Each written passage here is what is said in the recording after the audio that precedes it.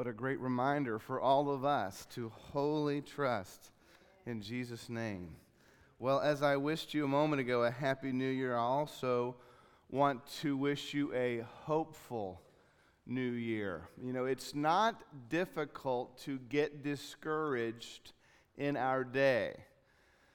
There's a lot of discouraging news. Have you noticed that news stories are one horrific event after another?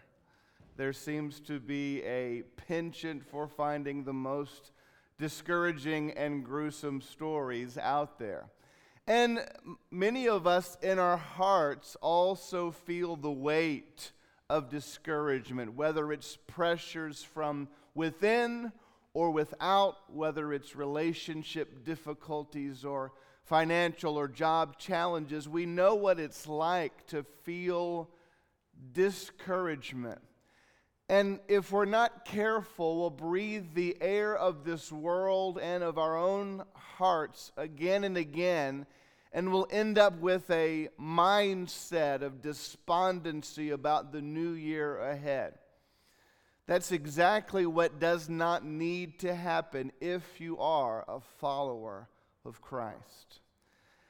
A few weeks ago, when we looked at a Thanksgiving message from different verses in Romans, we discovered that there was some conflict among the Roman Christians that dealt with their differences.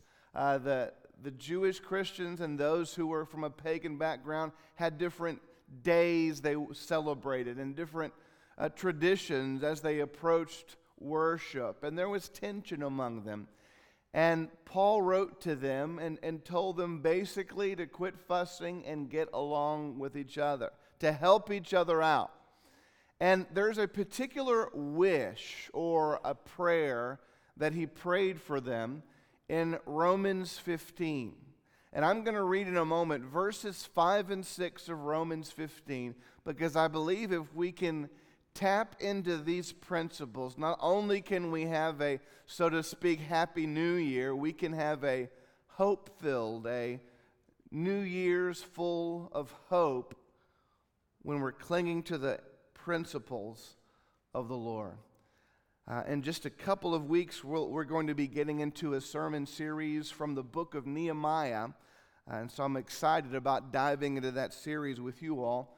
But today, we get a New Year's message from Romans chapter 15 in verses 5 and 6, where we find these words.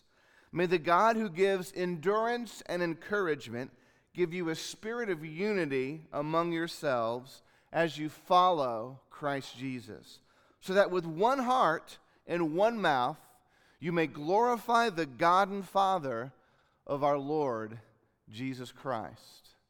As I look into this prayer, I'm impressed first of all with what Paul is reminding the believers about who God is. It's interesting in the book of Romans, especially in chapter 15, God is described as the God who gives endurance and encouragement in these verses. He's described in verse 13 of Romans 15 as the God of hope. And he's described in verse 33 of Romans 15 as the God of peace.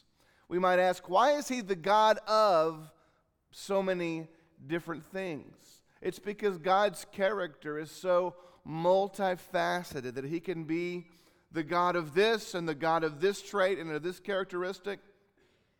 But he is so many things that he can be described in so many wonderful ways. Now, specifically, as we look at this passage, there's two principles I want you to get about New Year's hope. The first one is number one on your outline, and that's this: to cling to what God is giving.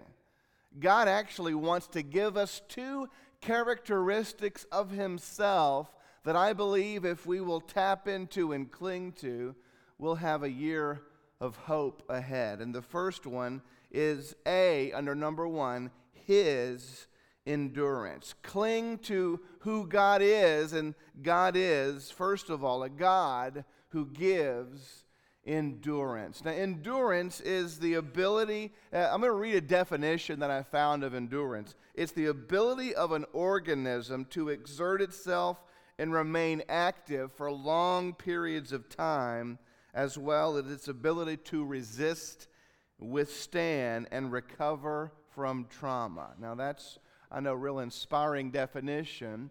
But when we think about endurance, oftentimes you think about an endurance exercise, an aerobic type exercise, but it has to do with staying power, with an ability to stand, resist challenges, and to keep moving on at a steady pace.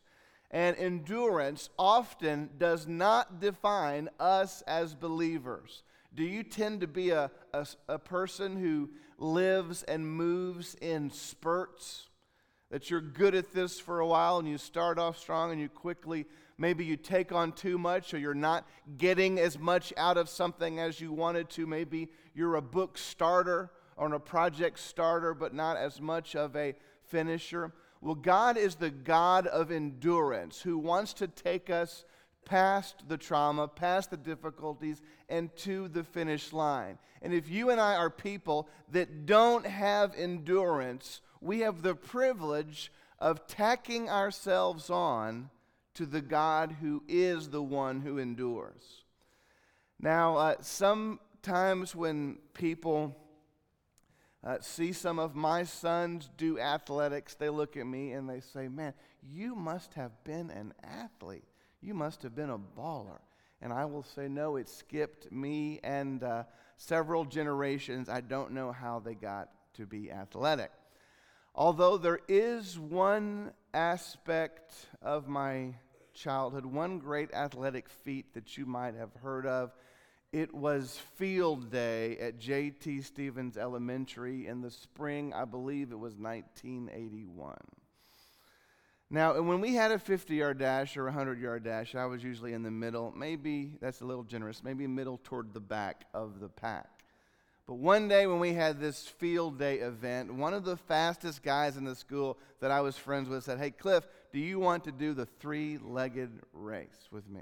You remember what that was? When you tied your foot, and you tied yours with someone else, and so you had this leg and then that leg, so then you ran a 50 yards or whatever.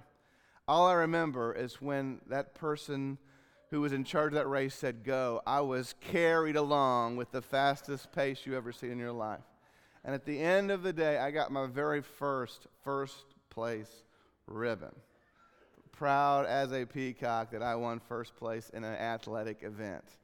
It was funny, too, because the guy's name, Derek, I remember when I was in my late 20s or early 30s, I was at a Wendy's in Fort Worth, near where I grew up, and I hadn't seen him since the 5th grade, because we went to different schools after that. And he looked at me, and he said, "Cliff?" And I said, "Derek?" And he said, "The three-legged race." But anyway, it was a big deal. He probably went on to win more things than I did athletically. But it's not a bad idea to tack yourself to someone that has more ability than you do. What an incredible thing for us as people that run out of steam so quickly in our spiritual lives. That we are tired at the end of the day. We're tired of fighting and pushing and moving forward in our own energy. And one of the biggest gifts we can realize this year is that we can't do it. That's why it says in Jeremiah 17:5 that cursed is the man that depends on his own flesh for strength. But we have a relationship with the God who gives endurance. And I just sort of want to picture myself this year getting some string and tying it tightly to the living God who gives endurance, and trusting Him to take the lead and carry me and carry us on those dark and challenging days, on those days where we face discouragement, on those days where we experience fatigue, on those days where we wrestle with temptation. We don't have it, but the God who gives endurance does.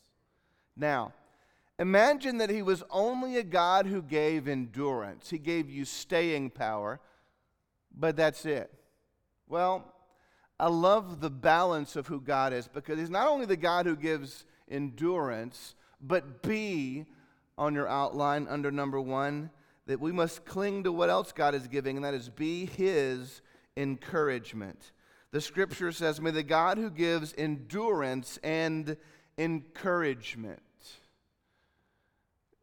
Maybe some of you grew up in a setting where you were encouraged to be enduring, but you were never given any encouragement. And the only encouragement you could get was the encouragement that you got from your own success. And so you never got any attaboys or pats on the back from your parents or from loved ones, yet you had to earn it by grades or by sports or by success in other areas, and you begin to crave for it. And maybe you got into a marriage where there wasn't any encouragement, and so you sort of crave that encouragement. And what the word encouragement is, it means to come to the aid of another. It means to offer support and help and hope and inspiration to another person. And God is not just the God who says, hang in there, endure, make it to the end. He gives us His endurance, but He also gives us His support, His comfort, and He comes to our aid. Incredible, such a God. Now, it's not a oft-repeated refrain in Scripture, but we do have another reference to God being the encourager God.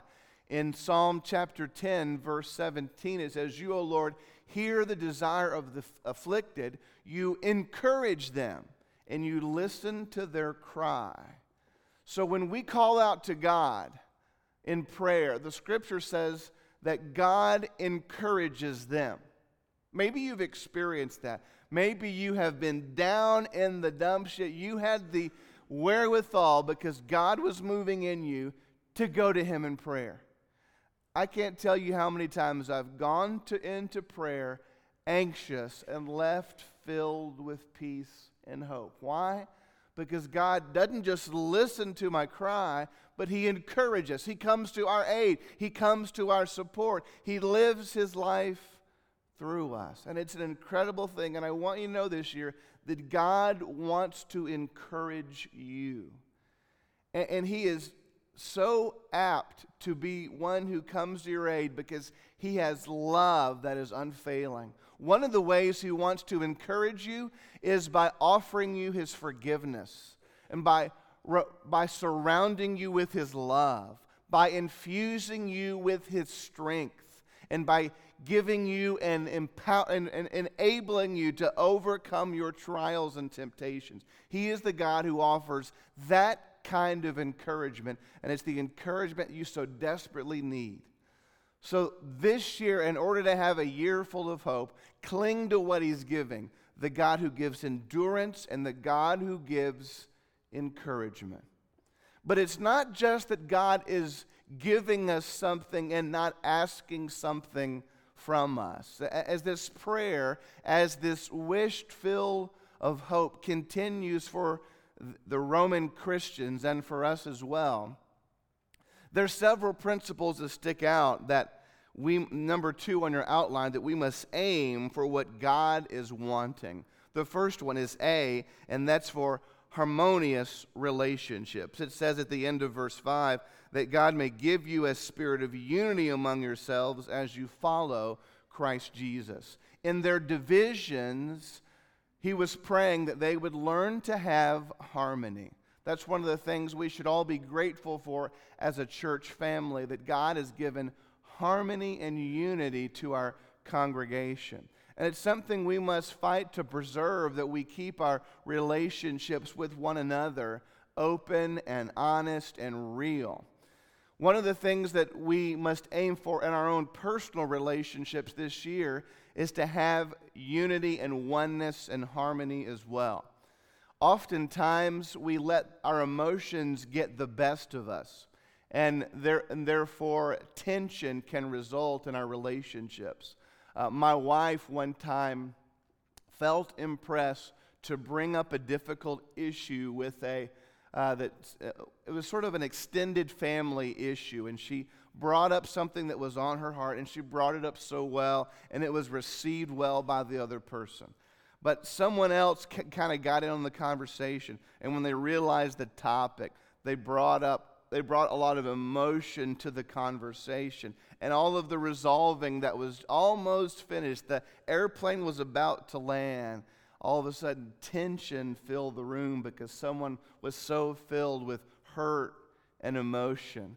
And oftentimes when we're seeking to get unity in a relationship that's strained, we need to ask God for grace to keep our emotions in check and to speak words with wisdom and that are self-controlled and not laced with an anger that seeks to injure, because more harm than good can be done in those situations. Often another difficulty that happens is that we get used to disunity.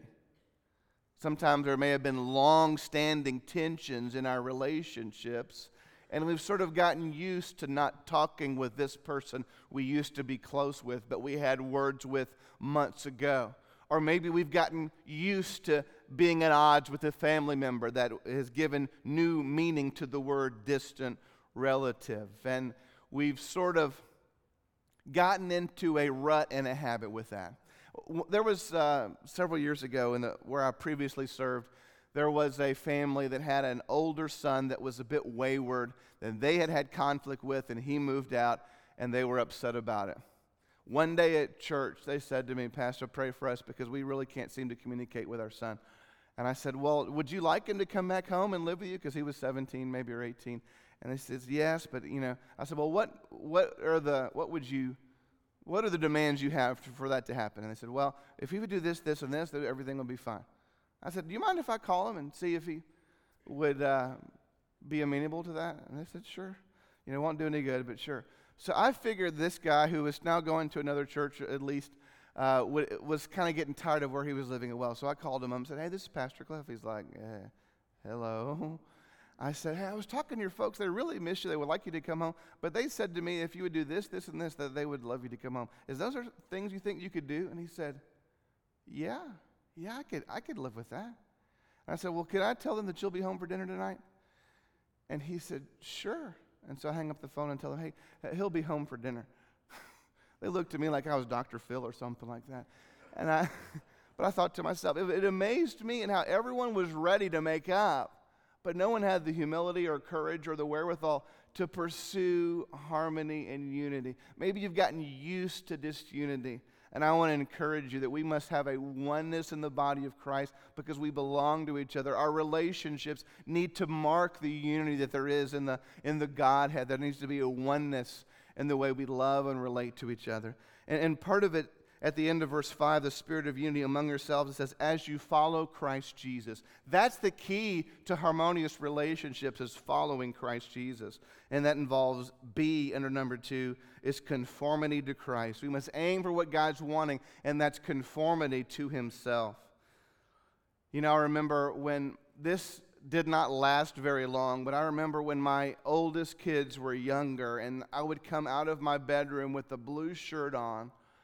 They would be wearing something different, and all of a sudden, they would dart to their room. They'd go to their drawer. They'd find a blue shirt. They'd put it on, and Mom would be like, "You change shirts?" I'd go, "Yeah, I'm going to be like Daddy."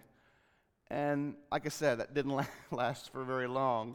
But I was like, whoa, no one's ever followed me much in terms of fashion, so I better watch myself. Now, I thought to myself, they say that imitation is the highest form of flattery. And if we're going to follow Christ Jesus, it means we need to be imitators of Christ. And what happens is oftentimes our attitude does anything but reflect Christ.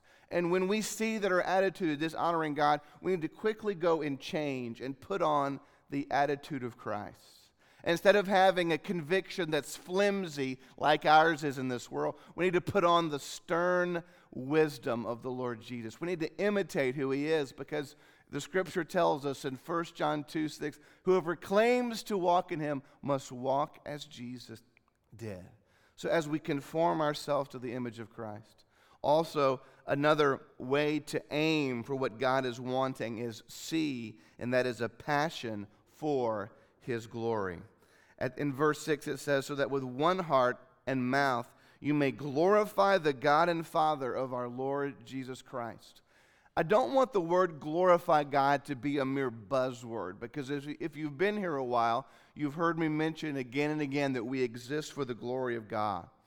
And glory is a way that basically is a word that means to make known or reveal. And we just point out of God's greatness. And the word glory also could mean the sum perfection, the total of all of the perfection of God's wrapped up into one. And so we exist to glorify Him, to reveal His perfections. How do we do that? I've listed, as we close, 6 ways that we can learn to live for God's glory. The first one is to pray. And I hope that this year you'll ask God for a deeper passion to pray. You know, John 14, verse 13 says, I'll give you whatever you ask, that the Son may bring glory to the Father. Maybe requests you've put before God have not been answered because your request did not glorify God. But true prayer has God's glory in its aim. Number 2 is obey. We glorify God by simply doing what He says. Jesus said in John 17:4, I brought you glory on earth by completing the work you gave me to do.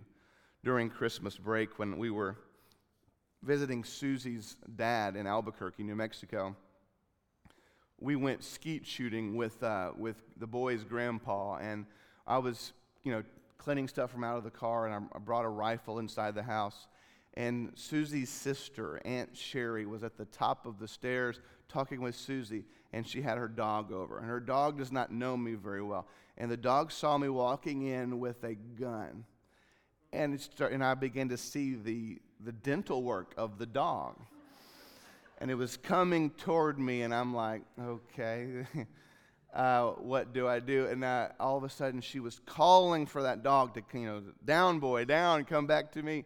And it was one of those deals where, am I going to do what my master says, or am I going to take down this guy with the gun, And fortunately, dog obedience school kicked in a little late, and the dog went down, and I quickly put up that gun. Now, I thought to myself, that's how we are sometimes. Something entices us to disobey, and we're on the bubble, we're on the edge, and we can't decide if we want to go God's way or our way. We got to realize we're created for the glory of God, and Jesus said, I brought you glory on earth by completing the work you gave me to do. I want to reflect and reveal your glory by obedience. A third way we glorify God is trust. It says in Romans chapter 4, in verse 20, when it speaks of Abraham, it says, he was strengthened in his faith and gave glory to God. So as we trust in God, God gets glory. We reveal how great God is by simply trusting in Him. Paul makes a great argument for moral purity, number 4 on your outline, of how moral purity glorifies God. In 1 Corinthians 6:19 and 20, it says that your body is not your own, that it was created for God, and that therefore we must honor God with our bodies. Honor or glorify God with our bodies. In our day where anything goes, we must stand and say, we're going to glorify God by moral purity, by what our eyes see, by what kind of actions we enter into. We will glorify Him with the way we live and the way we conduct life in our bodies. Number 5 on the outline is to pursue unity, and that's simply the text we've been looking at today. But don't forget that one of the ways you glorify God is through oneness in relationships. And lastly this morning, we glorify God by praise. And that's why we spend so much time in our church praising and worshiping God. Because as we learn to glorify Him through our praise, we learn to live a life of praise and are on point in our aim and purpose of glorifying God. That's why in the purpose statements of our church, worship, connect, and engage, that worship is distinctively first, because that's why we exist, for Him. As we consider this powerful passage, I hope that your mind is starting to taste what a new year full of hope can be like. We belong to the God who gives endurance and encouragement. As we consider this powerful passage, I'd like us to enter into a time of prayer. Heavenly Father, you've not just given us this year and then let us go on our own. That you want a relationship with us, and by your grace, we can have one. We're so thankful for it. We'd like to ask today if there's anyone here that's never placed their faith in you, that's never entered into that relationship with the living God where they have confessed their sins and believed what you've done on the cross for them. We'd like to pray that you would draw them to believe. I'd like to pray for all of us, Lord, that this year we would tie our leg to you, the God of endurance, and you would carry us along as you encourage us through every facet of this new year. Thank you, living God. So shall it be. In Christ's awesome name we pray. Amen.